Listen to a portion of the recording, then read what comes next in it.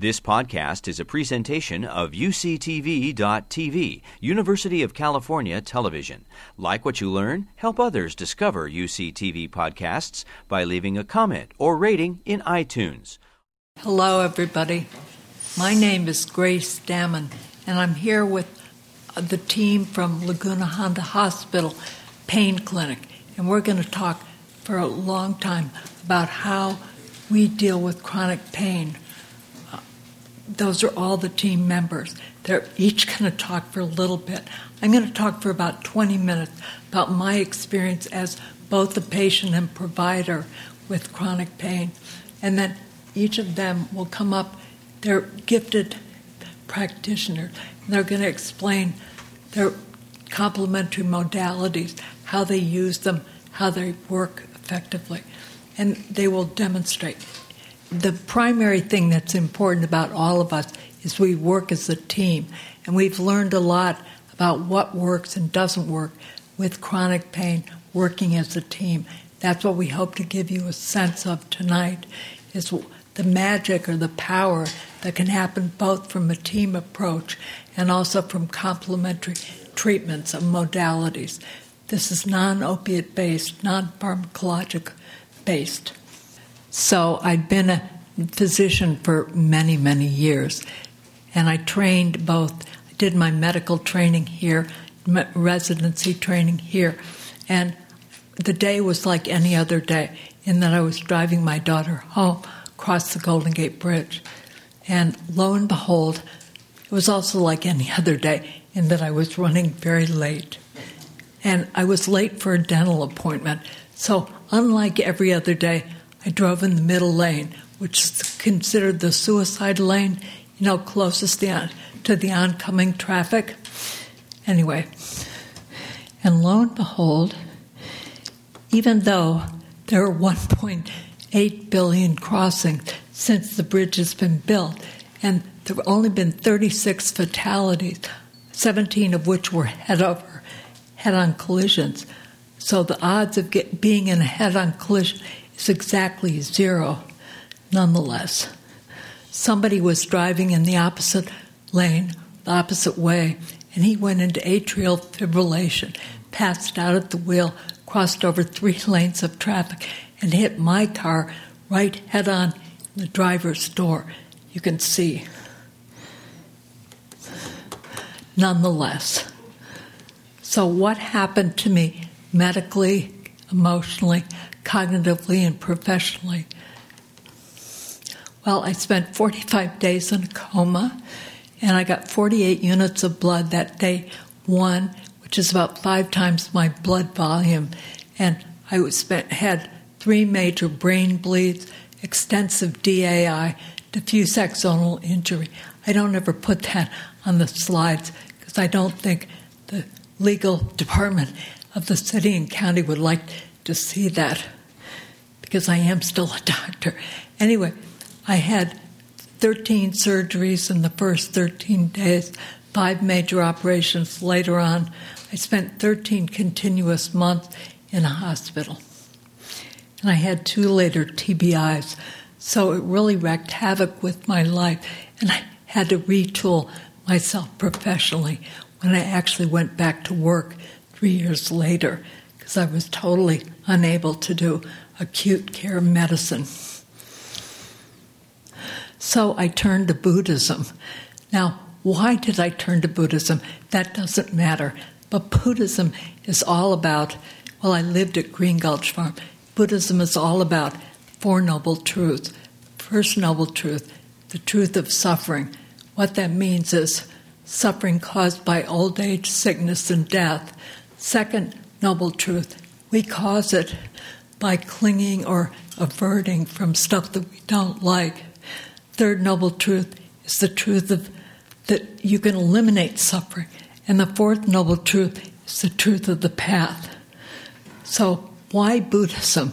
Well, anyway, I had lived at Green Gulch, which is a Buddhist community, and I had figured that I had learned everything that I needed to learn to be able to go through the experience I was going through. I actually had the best education that money could buy, but nobody ever taught me about what goes on in my mind, how my mind can create reality. So that's what I was learning by sitting every morning from 5 to 7. And, at Green Gulch, we often do long sittings for 7 days when we sit in the same place in the Zendo from 5 a.m. to 9 p.m. at night, eating and sitting in the same place. So on day 4, it's hell for everybody. Everybody. But everything changes. The hell only lasts a second, and then it's gone. Then you're in a bliss state. Everything changes. That's what I'd learned from being at Zen Center.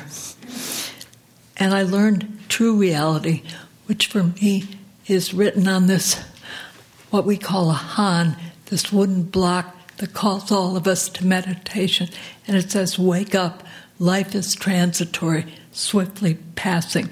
Be aware of the great matter, don't waste time. And in sitting position, your mind and body have a good power, a real great power to accept things exactly as they are. And I had never been able to do that before. And also I met His Holiness, which I've got to say was a great event in my life. He really he's my hero, because I felt if he can have so much equanimity in the face of such national, tribal suffering that he's endured, that his people have endured, and if you can have such great joy, then practice, which means looking at the contents of your own mind, must be worth something. So I decided that it was really good because it could transform behavior. So what were my thoughts as a patient? The first thought, most important for me, was that my own healing came about totally by being around happy people. I couldn't stand it. I would pull the covers up over my head. Whenever somebody depressed came into my room, I didn't care who they were. I would feign sleep. So our job is to help other people be as happy as we are at work. We have no business doing this work if we don't love it. Meaning, if we don't love the patient, love each other, love our teammates, love what our purpose is. And probably remember that the most important person to your patient, if they're in the hospital, is the certified nursing assistant, not you, the doctor. And probably, if it's outpatient, it's the receptionist. It's whoever lights up when that person comes in the room. And take a long view on the time and meaning for recovery. It doesn't mean going back to living life as it was, but it does mean developing a creative, meaningful life that takes into account all of the limitations and possibilities, realities given by current physical, emotional, and cognitive realities. What is helpful are tools to deal with pain, identity crises, not knowing, appreciating the smallest things, and constant change. And physicians are really bad at creating this or training people in these kind of activities. Often we forget first our biggest intention and why we're in it to begin with. For me and you as healthcare providers, remember our purpose. Try to figure out what mistakes we often make checklists to avoid them, and protecting others, doing no harm. And let's, by all means, try to impart to the next generation of healthcare providers our joy in doing what we do. In other words, teach your children well. So pain, what is it? It's always an unpleasant sensory or emotional experience, and it's always subjective. And it's unquestionably unpleasant, but it's therefore an emotional experience. This gives a short view of the neurology, physiology, and of pain. You should look at it in your online presentation. I'm not going to go through it here, but I'm just going to show it. This was the 14th century version of neurology of pain. Somebody hit, you touch a hot fire, and you pull back. That's the pathway. This is neurochemistry. These are propagation of pain stages. My team doesn't like it when I spend time looking at this mechanistically or scientifically, but I am somewhat of a science nerd, and I've got to say I like this. You don't have to like it. Just know that it's there. And the notes go completely through what you need to know if you're interested in the physiology and anatomy of pain. Now we come to the chronic pain cycle, and you can see that increased pain leads to anxiety, leads to sleeping problems, leads to not coping. Circle, circle, circle. And these are the factors that influence how pain is experienced. We all know these: biological, psychological, and social. How people interact with you if you're in pain, how you're treated when you're in pain, how much you experience anxiety and fear when you're in pain. All of that matters.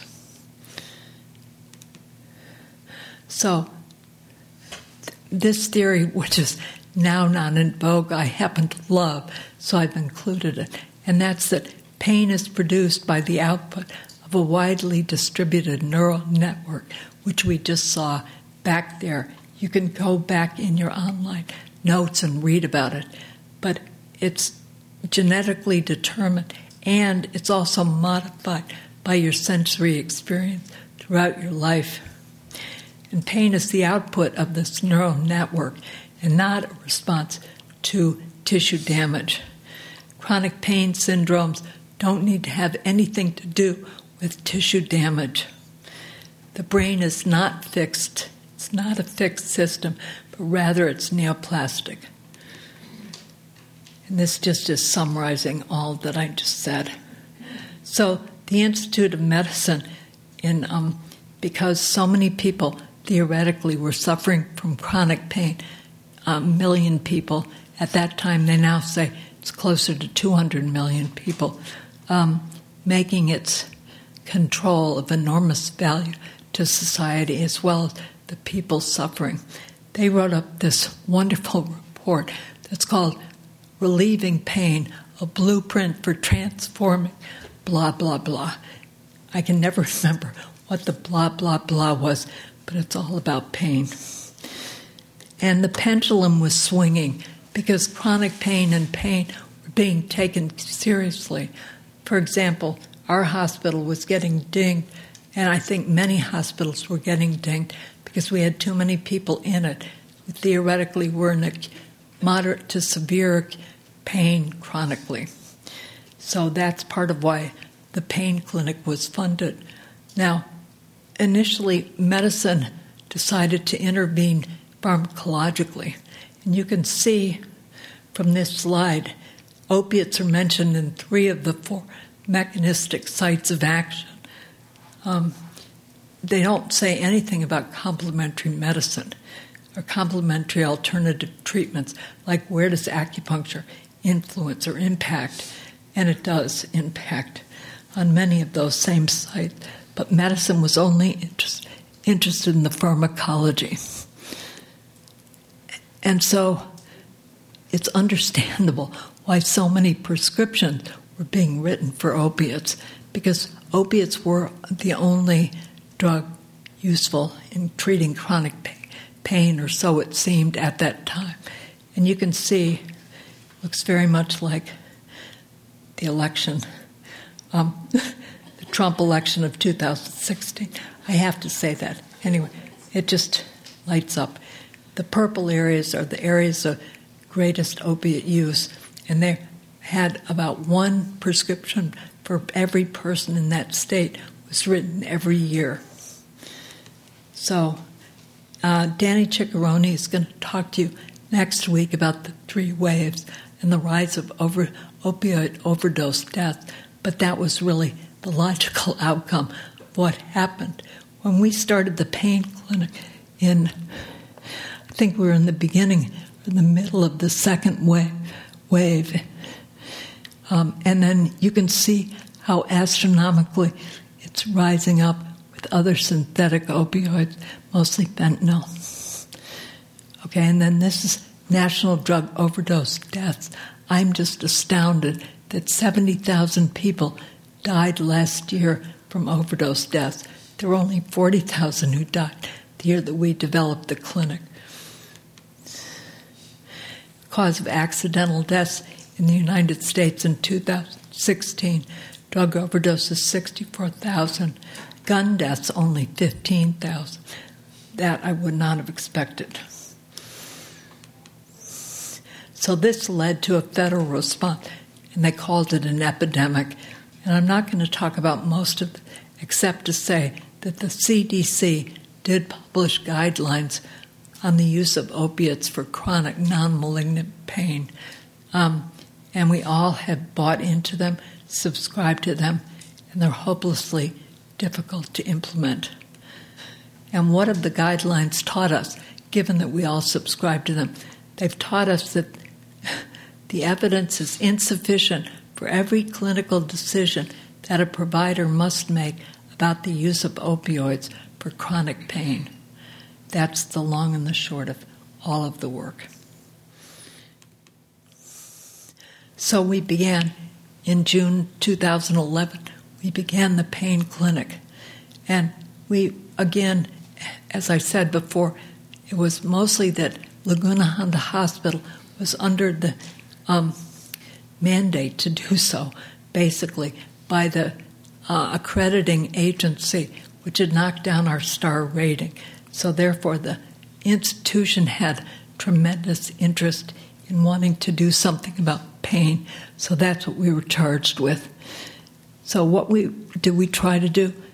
This is what we're also trying to do now, providing a safe space and a therapeutic milieu, using a team approach for creating wellness and a sense of well-being while patients learn to live with pain. Initially, we had a great staff. We still have a great staff, but we were heavily staffed in the beginning. We had 3 massage therapists, a pharmacist, a volunteer MD, volunteer Buddhist chaplain, a MD acupuncturist, an advanced placement nurse, a social worker, music therapist, and many volunteers who provided complementary treatments. Patients were seen weekly in the beginning ×8, then bi-weekly for 8 visits, then monthly for as long as we were making a difference. Either they could self-elect or we could self-elect to stop seeing each other. And we had just the only data I could look at recently was for calendar year 2014, and we had 89 patients with chronic non-malignant pain, and we provided 2,500 treatments for about 838 visits. Last year, we had 829 clinic visits. Amazing. As I said before, we're mostly providing complementary medical treatments, and this on the left shows you what they are. Biology-based, body-based, energy therapies, mind-body. And the picture on the right, which I think is really interesting, kind of points at the complexity of talking about the interrelationship between pain, emotion, and cognition. We all know that. It's mostly that they're both top-down, bottom-up approaches. And top-down ones are start with the cerebral cortex and involve some kind of intention or thinking or thought structure, or and they start from the top. And in the clinic, those forms of treatment are mostly meditation, medical Qigong, I'd consider prayer, singing, distraction, we use a lot, laughter. All of those are top-down. Bottom-up modalities are basically touch-related. Acupuncture, acutonics, massage therapy, touch, holding hands.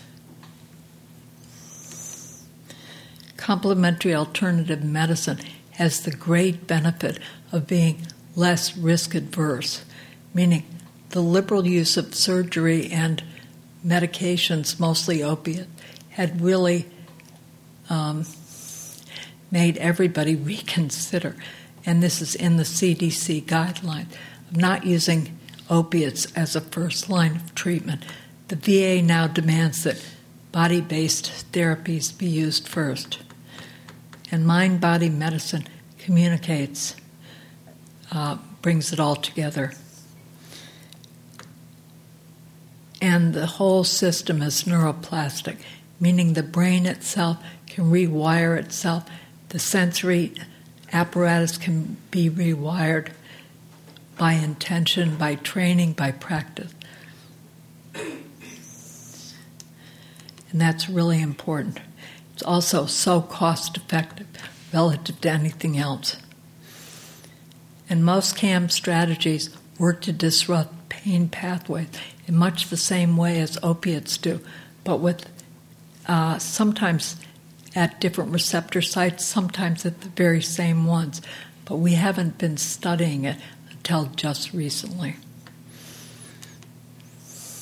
So pain always has a threat response, meaning I think for our patient population, they are totally freaked out by pain most of the time. And bad trumps good, just remember that.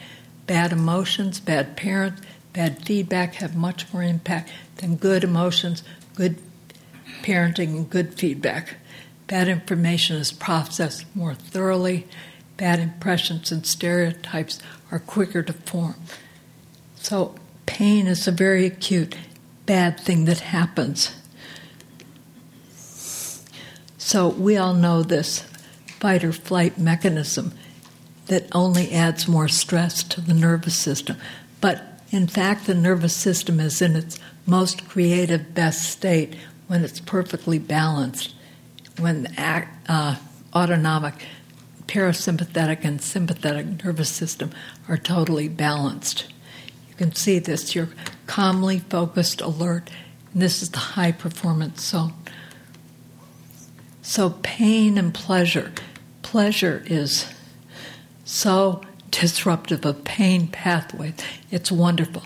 And this is really what we focus on in the clinic. We try to put pain in the place, or we try to put pleasure in the place of pain, and thereby inhibiting pain pathways and receptors. And we do that by pleasant odors, pleasant music, pleasant speech, pleasant touch. Now, this is one of those nerdy diagrams that my team also hates, but I love it just because it's showing what happens when you put an acupuncture needle in someone, and it disrupts the propagation of pain, both from the periphery to the brain, and then back from the brain to the periphery. And it does that by activating what are called C fibers. C fibers go up the pain pathway, and they hit the spinal cord center, and those centers put out serotonin that in fact comes back to the dorsal horn, which is the primary relay station, and stops the receptor sensitivity to pain. So it downregulates pain totally. What does meditation do? I mean, this is my big favorite. But Jon Kabat-Zinn did much studying on how mindfulness-based meditation helps to reduce pain by parsing between the objective reality of pain, the objective sensory reality of pain, and how we parse that emotionally, how we label it emotionally. For example, if you say that pain is bad, then you're just going to increase the pain. So what they did is they took meditators in a non-meditative state, and they put them in functional MRIs, and they showed that non-meditators were much more sensitive to the pain itself, but they had way reduced, statistically reduced sensitivity to distorted body image, to present moment pain, to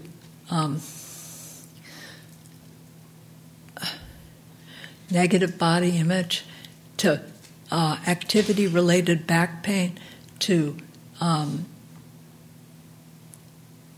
psychological symptomatology like fear and anxiety, and they used fewer pain drugs. So that was the good thing about meditation. And then how does meditation change the brain? And it really changes it a lot, because it enhances cognitive function by improving memory, sustained attention, monitoring faculty to avoid mind wandering, perceptual abilities, slowing age-related cognitive decline, and it enhances emotional function by improving prosocial behavior.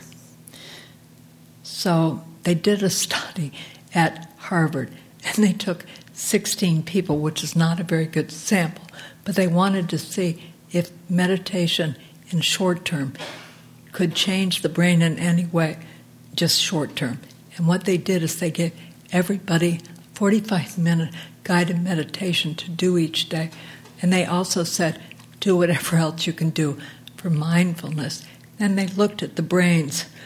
And this is before meditation and after meditation. And this is beta waves. Beta waves are really shown by when we're processing information. So in the second after meditation, the beta waves are way decreasing, especially in the frontal lobe. And the frontal lobe is the most highly developed part of the nervous system. It's what controls emotion, memory, executive planning, keeping it together. So basically, with meditating, your frontal lobe goes offline. In other words, you stop processing. I've never had that experience. I've got to say, as much as we meditate, that isn't what I would say my experience has been. Anyway, so we then looked at our own clinic population to see what if and how we were affecting them. And we decided to take one very simple measure, which is called the global impression of change. What you do is you ask people before and after they get treatment, how do you feel now? Do you feel better, worse, or the same? Very simple. Because in our experience, what made the most sense was that people, their global impression of change was the best predictor for whether or not they could use complementary treatments. And anyway, what we found was that 94% of the people who got any form of treatment felt better or much better after receiving treatment. Only 4% felt worse or the same. We had a big percentage, 23%, who didn't answer the question, but nonetheless, it's good. And we had one physician said to us, oh my God, I don't know what you guys did, but blank, the patient's name, said, I had been touched by angels when he came back from seeing you. I don't know what you did, but he felt totally seen, heard, touched. And he said, I'm no longer in pain. And he stopped using all his pain medication, except one breakthrough a day. And she said, you belong together. I'm going to send you guys adoption papers. And no, we didn't adopt him. No, we're not the perfect parents. But that was really a wonderful time, both for us and for him. So what are the underpinnings of happiness and well-being? Because this is also what we're trying to do mostly. sustained positive emotion, recovery from negative emotion, empathy, altruism, pro-social behavior, mindfulness, and less mind wandering, less being pulled involuntarily by irrelevant emotional distractions. And the neural pathways in all of these four are plastic. So in other words, you can train the mind to be more happy, with more sustained positive emotion. And that's what we do all the time. So what, finally, are my thoughts as a provider? Virtually nobody said, I want to suffer, staff included. Think about it. When have you heard a staff member say, I want to suffer? Work on the positive side, the do no harm side, with patients and staff alike. Realize that everyone thrives with a sense of purpose, and recognize that we're all in this together, and it always takes a supportive village to achieve what is truly worthwhile. This will show the pain clinic. You'll get a real sense of what it's like. And then after this, each various pain interventions. But what they really need is the community of people who support them in the process of working through their pain. Danny wanted to do acupuncture, and somebody else wanted to do massage. Somebody else wanted to do music therapy. Somebody else wanted to do painting. And we've got all of those things. We're trying to put something else in the place of pain. And most of all, we have a good time. We're not thinking about it anymore as a pain clinic. We're thinking about it as a way of relieving human suffering. Exercise your arms. You know, do the arm bicycles. Because that really gets your heart running. Good. I think we're done for now. Good. And you'll get to go back into the room and get your needles wherever. Right. And my massage. Quite a few ideas here to follow up. I love that massage. I get my shoulders, my feet. Feel so good. That is wonderful. Thank you. So, right now, I'm going to leave this stand, and each member of the team is going to come up, briefly explain what they do. My name is Carolyn Tague. I'm a massage therapist in the pain clinic. And full disclosure, I'm also an employee here at UCSF. I work with the Osher Center for Integrative Medicine. I thought I would give a very brief case presentation and then even more brief demonstration of the kind of work that we do, although the visuals in the video are probably actually more appropriate in the full thing. So that's really what it's like. But the gentleman I wanted to share with you, DL, is a 57-year-old male who came to Laguna Honda about 3 years ago after a stroke. The stroke was likely the result of poorly managed diabetes. And he had a below-the-knee amputation, as well as some right-sided weakness, slightly cognitive impairment, and he ambulates in a wheelchair, so he has a lot of upper body stiffness and pain from just his daily activities.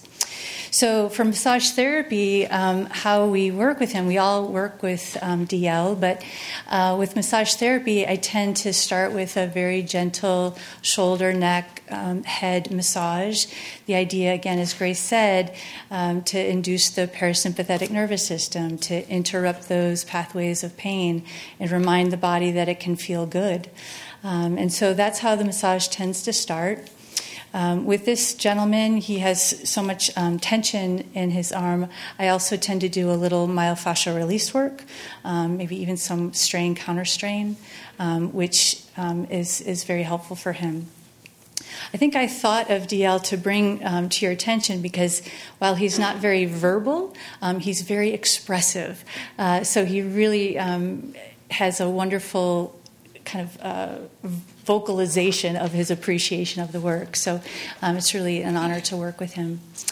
And I think that's all I wanted to kind of say about that particular case. But it's definitely an honor to work with Dr. Damon and all of the team. So really happy to be here with that. Again, the massage starts very gently. It's not about deep tissue and getting in there and range of motion and things like that, but just really calming the system down and offering some interruption to that pain experience. So it looks something like this.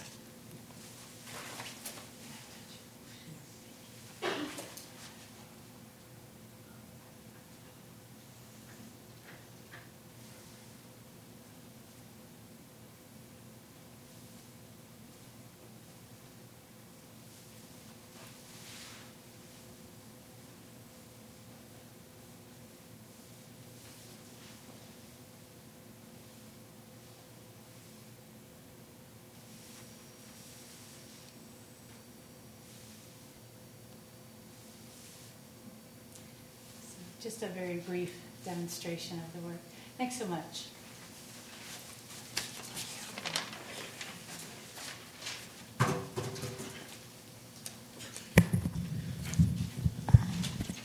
Good evening. I'm Sharon Brahms, and I'm a nurse massage therapist in the pain clinic with Dr. Grace and all these wonderful team members here. We recently received a grant that allowed us to teach these complementary therapies that we use in the pain clinic to the nursing staff and the certified nurses' assistants throughout the hospital. And our goal in teaching these staff the modalities was not only to give them the tools so that they could reduce their stress and the patients, but also provide them with the opportunity to do more hands-on therapeutic touch with the patients. So in addition to massage, we also taught them deep breathing techniques, which also reduces pain. And then we taught them the many benefits of aromatherapy. And aromatherapy is the use of essential oils that are derived from plants to bring balance to the body and mind. And they have been used as medicine for thousands of years throughout Egypt, Asia, followed by Europe, and more recently in the United States. And many of the essential oils have antimicrobial properties, meaning that they are helpful in fighting bacteria, viruses, and fungus. There are 3 ways to use essential oils, and the best way is the direct inhalation. They can also be put in a diffuser or put a few drops in the lotion and then apply it to the skin. So the oils are so small, the molecules are so small that they can cross the blood-brain barrier. So that, therefore, the oils act on the limbic part of the brain that deals with memories and emotions. And then they elicit a variety of responses. So some of the common oils that we showed them was lavender, that most people are familiar with. It's very calming, relaxing, can help with insomnia, insect bites, and headaches. It's also good for colds and flu.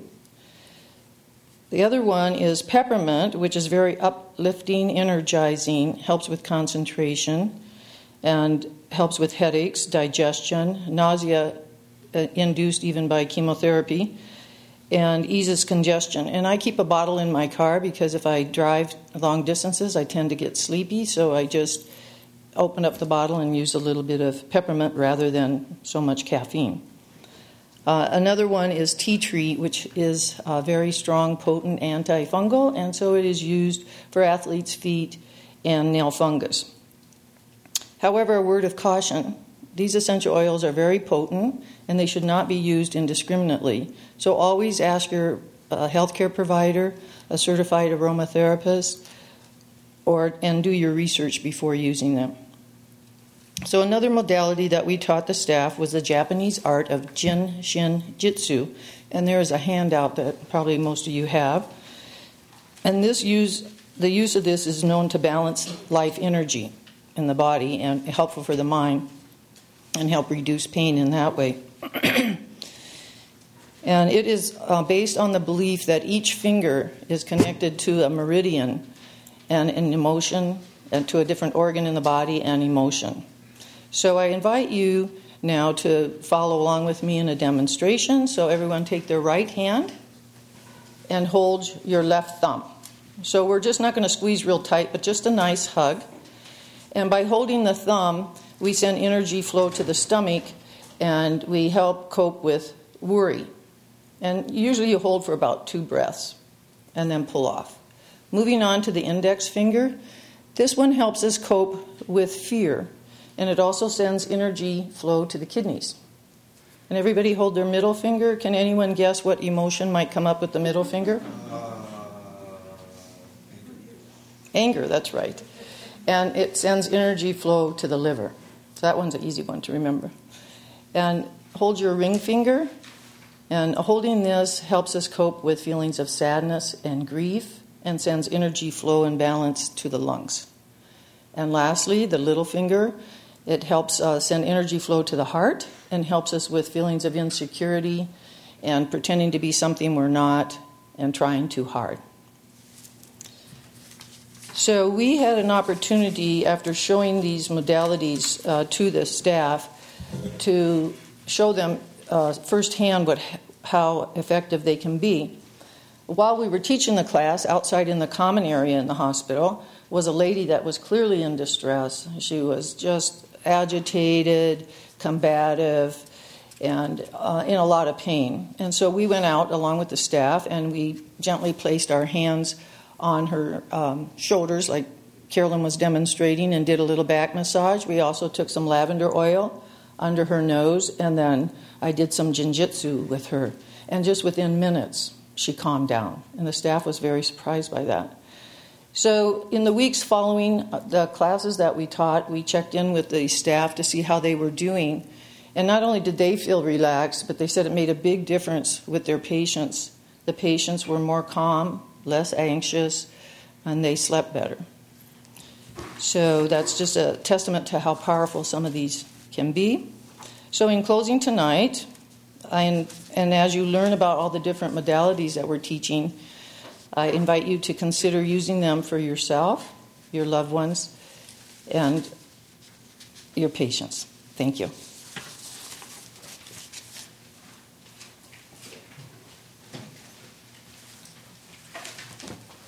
Hi, my name is Michael Moore. I'm a medical Qigong practitioner, a retired social worker, and I'm happy to be working with Dr. Damon and the rest of the staff at Laguna Hana Hospital. It's really been a great thrill for me when I first started working there in 2013. I couldn't sleep the night before my first day of working there because I had been studying Chinese medicine for such a long time. I hope to explain a little bit about what medical Qigong and Qigong is and how it works for patients.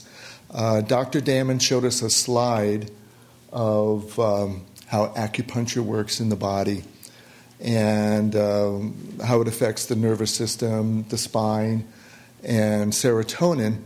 The ancient Chinese, and this is probably about 5,000 years ago, didn't have the techniques to know that, or the language, or Latin, for to name some of these things.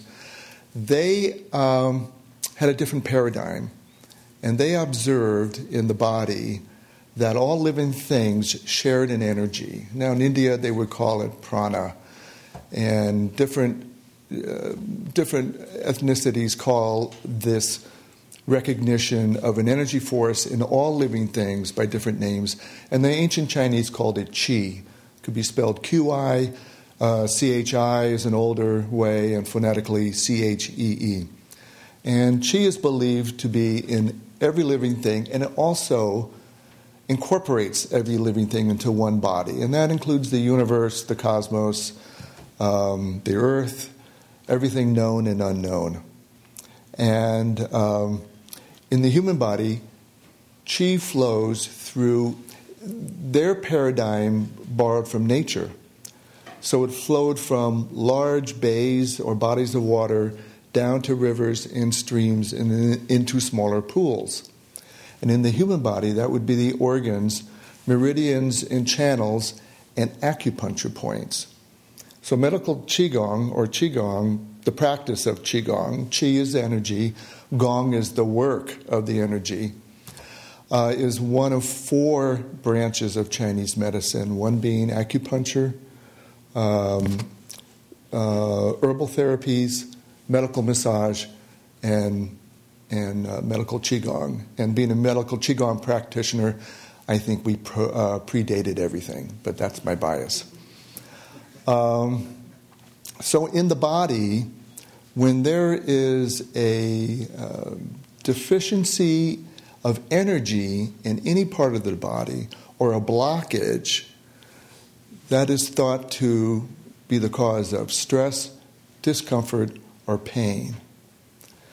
These blockages or deficiencies can be the result of an external stimuli or an external factor like pollution, a trauma, an accident, or something in the environment. Internally, it can be caused by stagnant, repressed emotions, and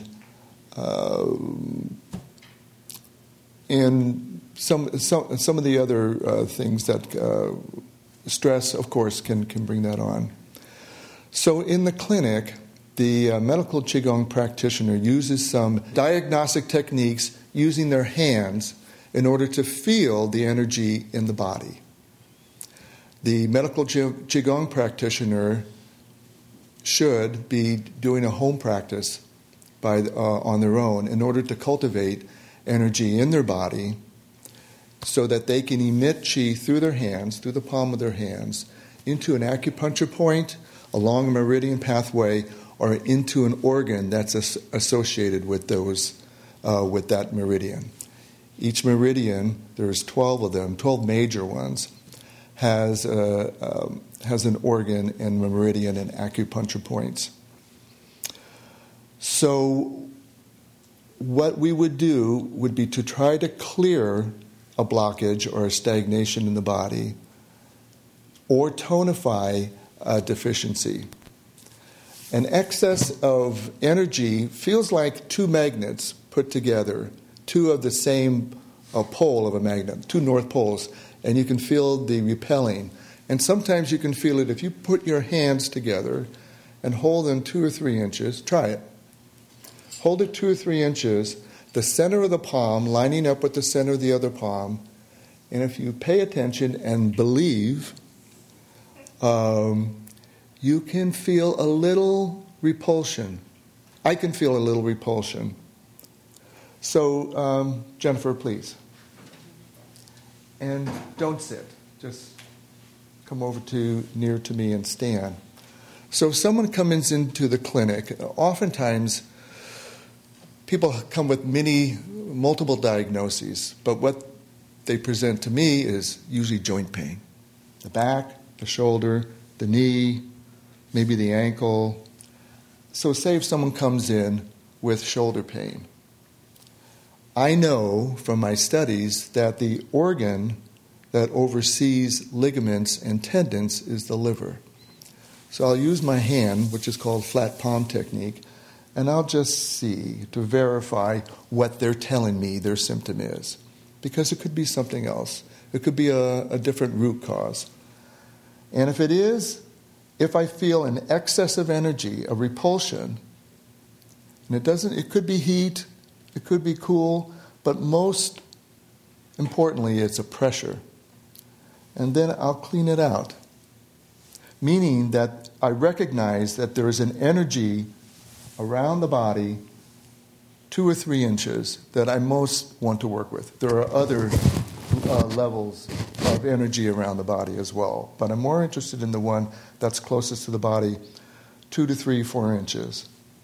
And then I'll work on the affected area itself and maybe stimulate some acupuncture points, open them as an acupuncturist would do, and in different points that I know that are along this channel, and then continue to clean, get out the stagnation, because I'm working under the theory that that pain is because of the stagnation. And I double check it to see if there is a repulsion.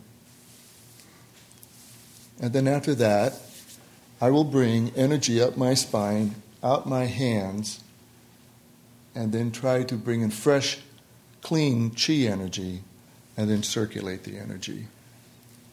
And what we usually try to do, Qigong practitioners, is also give some homework prescriptions for a client or a patient to do, because this will only set it for maybe a day, unless there is repeated appointments. 3 times a week would be great. Hardly anyone can afford the time or the money for that. But doing some homework prescriptions can help keep the balance and the flow of energy in the body, and therefore mitigating pain, distress, and discomfort. Thanks very much. Thank you, Jennifer.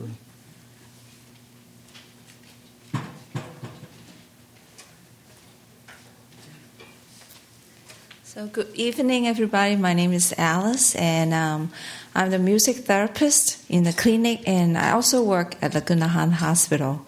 So thank you, Michael. Basically, he said whatever I'm going to say, so yes. But I would like to, I think before I kind of go into, so what I do in the pain clinic is more with the sound therapy, with the acutonics.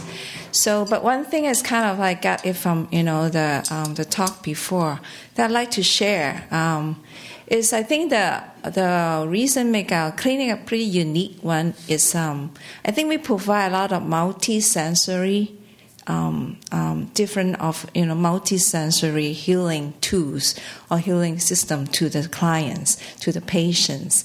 And sometimes we think of pain, we just like so focused on the physical part and kind of block, like all our coworkers do, kind of blocking all other things.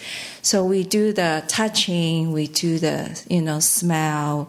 And then now I'm talking a bit more about the auditory. So kind of like to open that, or our sensory, kind of the way to distract, the pain. And this is just something I come up, my team doesn't know that.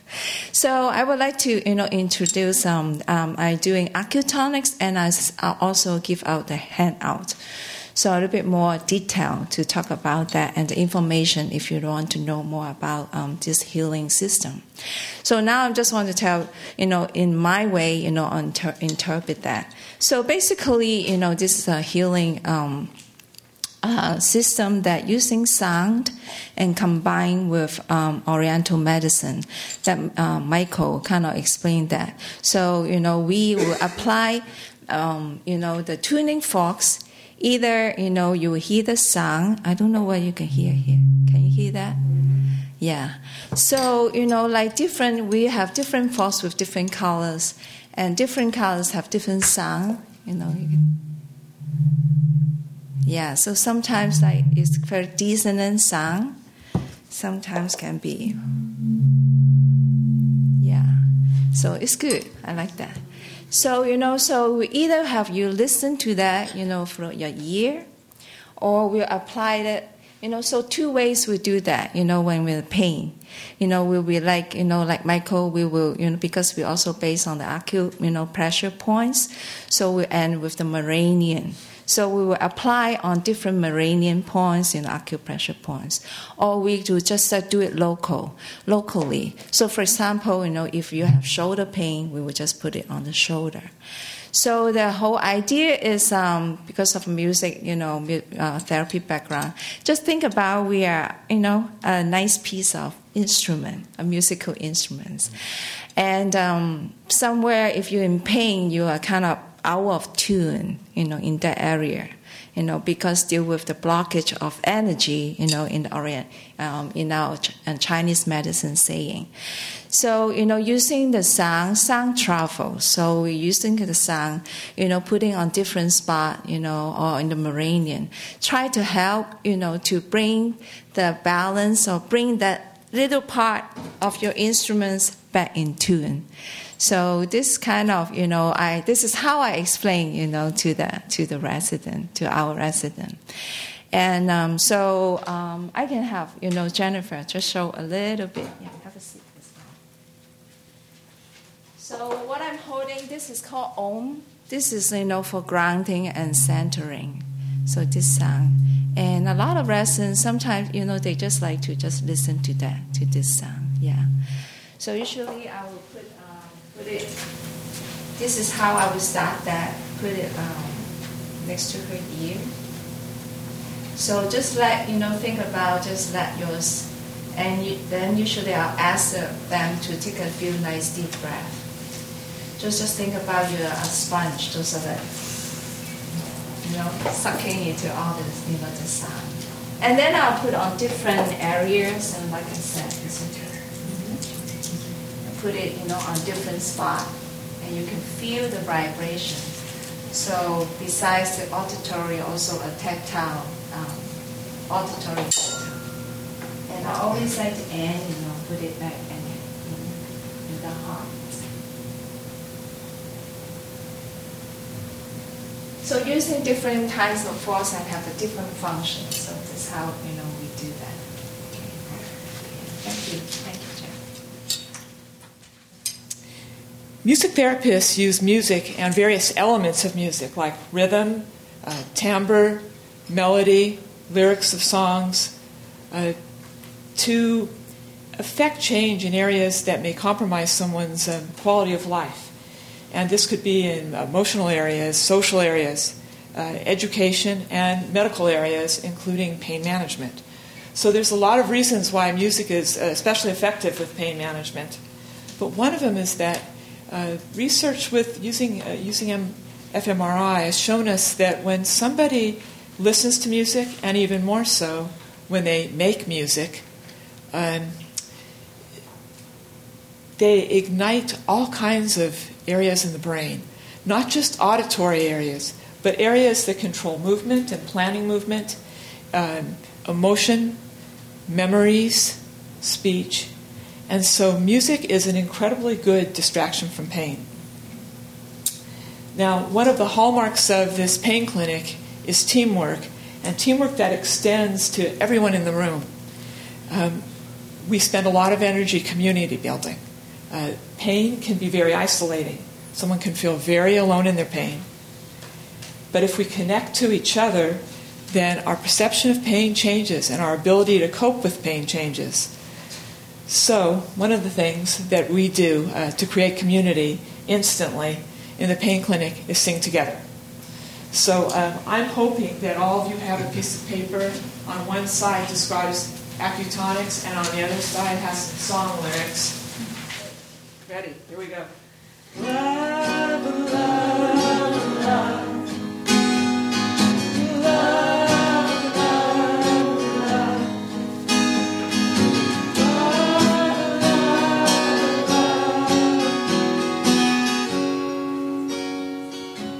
There's nothing you can do that can't be done. Nothing you can sing that can't be sung. Nothing you can say, but you can learn how to play the game.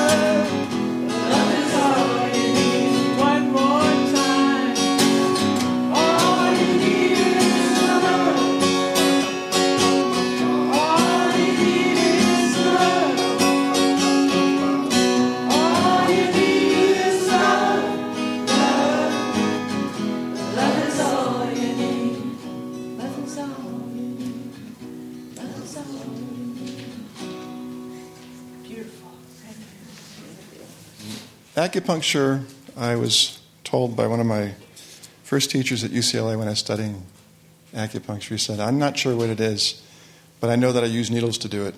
So acupuncture is a needling thing. You got to use a needle to do acupuncture. Otherwise, it's acupressure or shiatsu, which is touching over the acupuncture points, the meridians. Once upon a time, way back when, I was asked to talk on a radio show about qi, energy, the thing we've been talking about here in the clinic. And I called one of my friends who I'd gone to Tibet with, and I said, hey, Leroy, you're an acupuncturist. Can you tell me what qi is? Because I got to talk on a radio. And he said, it's the simplest thing. Qi is anything you experience. It's what you're seeing right now. It's what you're hearing right now. It's what you're feeling right now. It's what you know right now. It's everything about you is energetic. And that's kind of an important thing because, a lot of what I think Alice said about it's a multisensory experience in the clinic is really important. What we're doing is we're doing something that's mind-body, body-mind. That's nice because the acupuncture needle doesn't really distinguish between the mind or the body or the body or the mind. It just gets into the mind and the body all in the same way. I came to do the acupuncture in the pain clinic by way of receiving acupuncture from one of the professors at the school. It's called ACTCM, American College of Traditional Chinese Medicine. And I wasn't really sure what to do when I got to the pain clinic with acupuncture. But when I visited her clinic, I knew pretty much straight away what I wanted to do, which is I wanted to practice community acupuncture. Community acupuncture meaning that you're actually being treated with a group of people. You're not alone in your room. And so what became clear was that this acupuncture form that was done in a circle was really community building. It was a way to get people together so that what was happening was a shared experience, which is a lot of what I hear everybody in our great team talking about, is that we're sharing our team with the patient population, which comes to kind of see that it's the therapeutic environment, it's the therapeutic milieu, which is probably as important as anything that we do. What I do with my acupuncture is I do a protocol that's just a series of 5 needles in the ear. And Jennifer, if you don't mind sitting here for a second, I'm going to try to talk loud enough so you can all hear what I'm saying. Yeah, why don't you come over here? That'd be even better. I can talk like that. So this protocol that I use for the patients in the pain clinic, it's called NADA, N-A-D-A, National Association of Detox Acupuncturists. And it's a series of 5 needles that go in the ear that was developed at Lincoln Hospital in the Bronx to take care of people who were having problems with addictions. And what the protocol did for those people with addictions is it made them feel much better about their addictions because they didn't have so many cravings. But it also made them feel incredibly more comfortable with all their anxiety and depression and pain and everything that was going on. So what happens with these 5 needles is that I tell people, okay, take a nice breath, because breathing is energy. And when you start breathing, the energy starts flowing. Pain is essentially blocked, stuck energy. And what the needle is doing is it's helping to liberate the energy and release it and to flow around the body. So with these needles in the ear has a map of the entire body. And so what we do with these simple 5 needles in the ear is we put the first needle into a point that's related to the nervous system. And related to the nervous system, down-regulating, meaning that it's going to help to kind of become more relaxed and comfortable and take care of all the things that are kind of distressing about the nervous impulses that are creating pain in the body. So we'd put in the needle for the nervous system. Then we'd take a needle, and I would put it in here, and that would be for the heart. The heart's the organ that circulates the blood, but with the blood circulates the qi, all the energy. And the heart's associated with joy. So when I put in the needle to the heart, I always say to people, it's a good place to actually start feeling the joy in your life. The next needle that goes in is for the kidneys. The kidneys is basically the storehouse of all of the energy in the body. And it's also the place where when we don't have the proper kidney energy, we feel very anxious. And so the needle that's going into the ear is giving energy and taking care of anxiety. The next needle is for the liver, which helps to detoxify the body, but also takes care of anger. And the last needle that goes into the lung point is to help people breathe through the experience. Because again, the breathing is what creates the comfortability with the whole treatment that we're doing. And also the liver is what helps to release the grief. So again, mind, body, body, mind. Each organ system has both a physiological function as well as an emotional function. So when we put the series of needles in while we're doing the massage, we're doing all the different treatments, what we're doing is we're creating this therapeutic environment for the person to have their blocked, stuck, painful energy liberated into feeling more comfortable with the treatments that we're doing in the clinic. So with that, I'm going to conclude, and Jennifer, who is right here right now, is the facilitator for questions that you might have in this last little bit of time that we have this evening. Thank you so very much. So, Jennifer, do you feel better? Actually, I always feel better when I'm with these people. I do. Yeah, so tonight's no exception. Yeah, the question was, do I feel better? Yeah. I wasn't sure if you were going to put the needles in my in the ear, so I feel better now that actually didn't happen, because that can be a little intense for me. Yeah, what else? Are people anxious? How do they come in? That's a great question. Yeah. I can answer that. So what's interesting is we're coming into their home. You know, they live at Laguna Honda day after day, week after week, month after month. And they're referred, and they choose to come. So I think one thing is the way that people enter is they've accepted an invitation. You know what I mean? And then also they tell each other about the pain clinic. So like we've had people show up and say, well, you know, my neighbor told me to come because this will help you feel better. So, and we don't go into great detail about the modalities like we have with you tonight. You know, we just invite them to come, we have a conversation, and then we give them the experience, and they decide for themselves. Yeah. Michael, you have something to add? Sometimes the individual gives over to the group, and that can help with the stress. But if there's other people here being treated, they feel a little bit comforted knowing that they're going to get something that helps. But sometimes specifically we can help things as well. As Dr. Reibold had mentioned, every meridian system is connected with an organ and an emotion. So one time, a couple years ago, a gentleman came in and he was really angry. And he had an issue that he was angry about. It's usually the nurses or why am I here at Laguna Honda? And knowing that the anger issue is associated with the liver, I started treating his liver. So that was his emotion. And I just started treating it, and he was talking. And in about 3 or 4 minutes, he said, "What are you doing? I'm not angry anymore. I knew I was angry about something when I come in, but I don't know what it is." And the insight I received from that was that anger had its own spirit in a way. It had its own life. It really wasn't about the issue. It was almost like his anger was trying to find something to land on. But working with his emotion of anger, I could modify it a little bit. The same with anxiety in the heart or grief and other emotions. If I can add to that really quick. So another aspect of being invited into the circle is we have other practitioners who didn't present here. So, for example, Dr. Lukian is also here, and she will often just make sure to say hello to everybody and make sure that they feel welcome and seen. So even if people are just kind of waiting their turn in the circle, everyone is really addressed and welcome. Jennifer does the same. And we have other practitioners who kind of make the circle kind of just very welcoming. So thanks for that question. How do we treat people that are brokenhearted and depressed? Well, with attention and a particular quality of attention, which I'd say is one of openness and general acceptance that that's that person's type of pain, so we don't kind of, say that pain's unlike a different kind of pain. And then I think over time what happens is people with a broken heart, with good company, with time, with energy work, the heart mends itself. The heart is never the same again, but they say that sometimes the heart breaks, and when it mends, you know how when a jar is mended, it doesn't quite, if you glue it, it's not quite the same shape, it's slightly larger.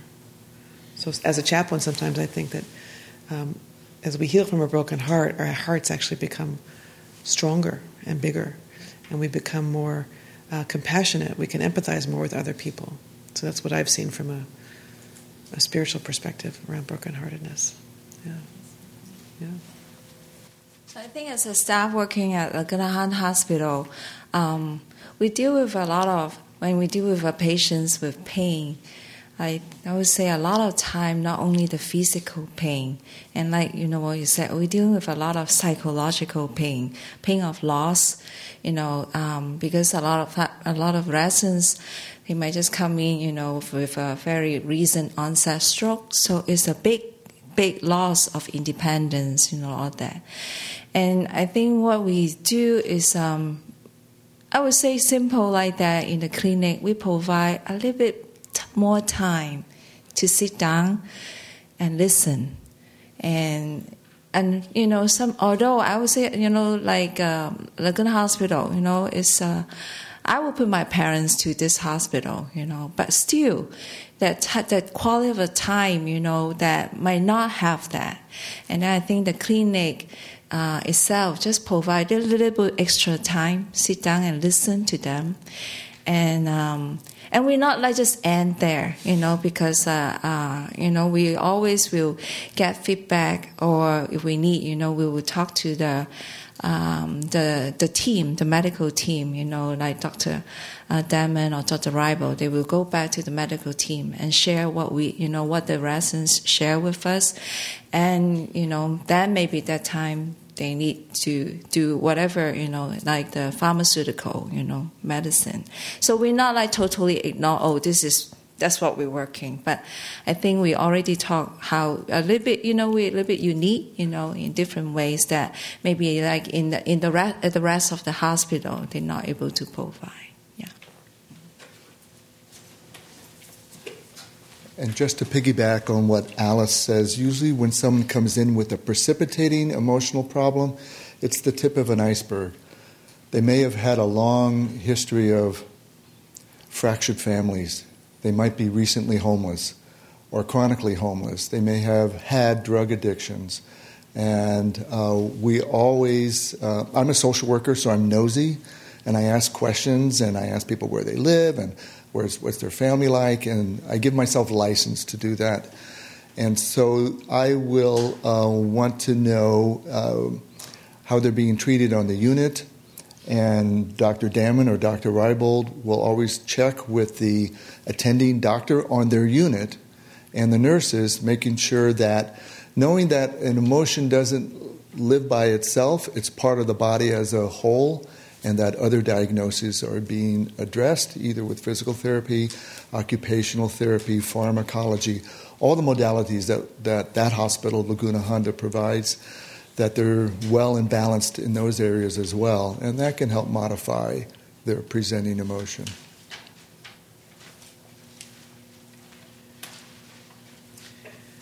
Thank you. So I'm aware of the time. Did you have a follow-up question? We do, from time to time, have animals that come. And also at Laguna Honda Hospital, there is animals are part of the activity therapy program that actually live on the property. Yeah. The most common one that we use in the clinic is a dog. So I'm aware of the time. I want to just look at my colleagues here and see if there's anything that you want to add or have a sense. No? Okay, and I'm going to look around the room. Great. So I'd like to offer a reading to close us out. And before I do that, if we could each take a moment to consider somebody, yourself or somebody else, who has pain. Yeah, pain. Just bring that person to mind and imagine that this reading is for them as well as for you. The great enemy of love is fear. The great enemy of love is fear. Fear contracts the heart. Its worries and anxieties stop the flow of love. Fear contracts the heart. Its worries and anxieties stop the flow of love. Do we really want to live in fear? Do we really want to live in fear? As the Persian poet Hafiz puts it, fear is the cheapest room in the house. Fear is the cheapest room in the house. I'd like to see you in better living conditions. I'd like to see you in better living conditions. So we all share the wish for happiness, and we can share that wish with others. and keep them in our minds and hearts as we continue through our evening, our days and weeks and months and lives. Thank you for your kind attention, and we'll all be here for a few minutes if you want to speak with any of us. Okay? You've been listening to a podcast by University of California Television. For more information about this program or UCTV, visit us online at uctv.tv.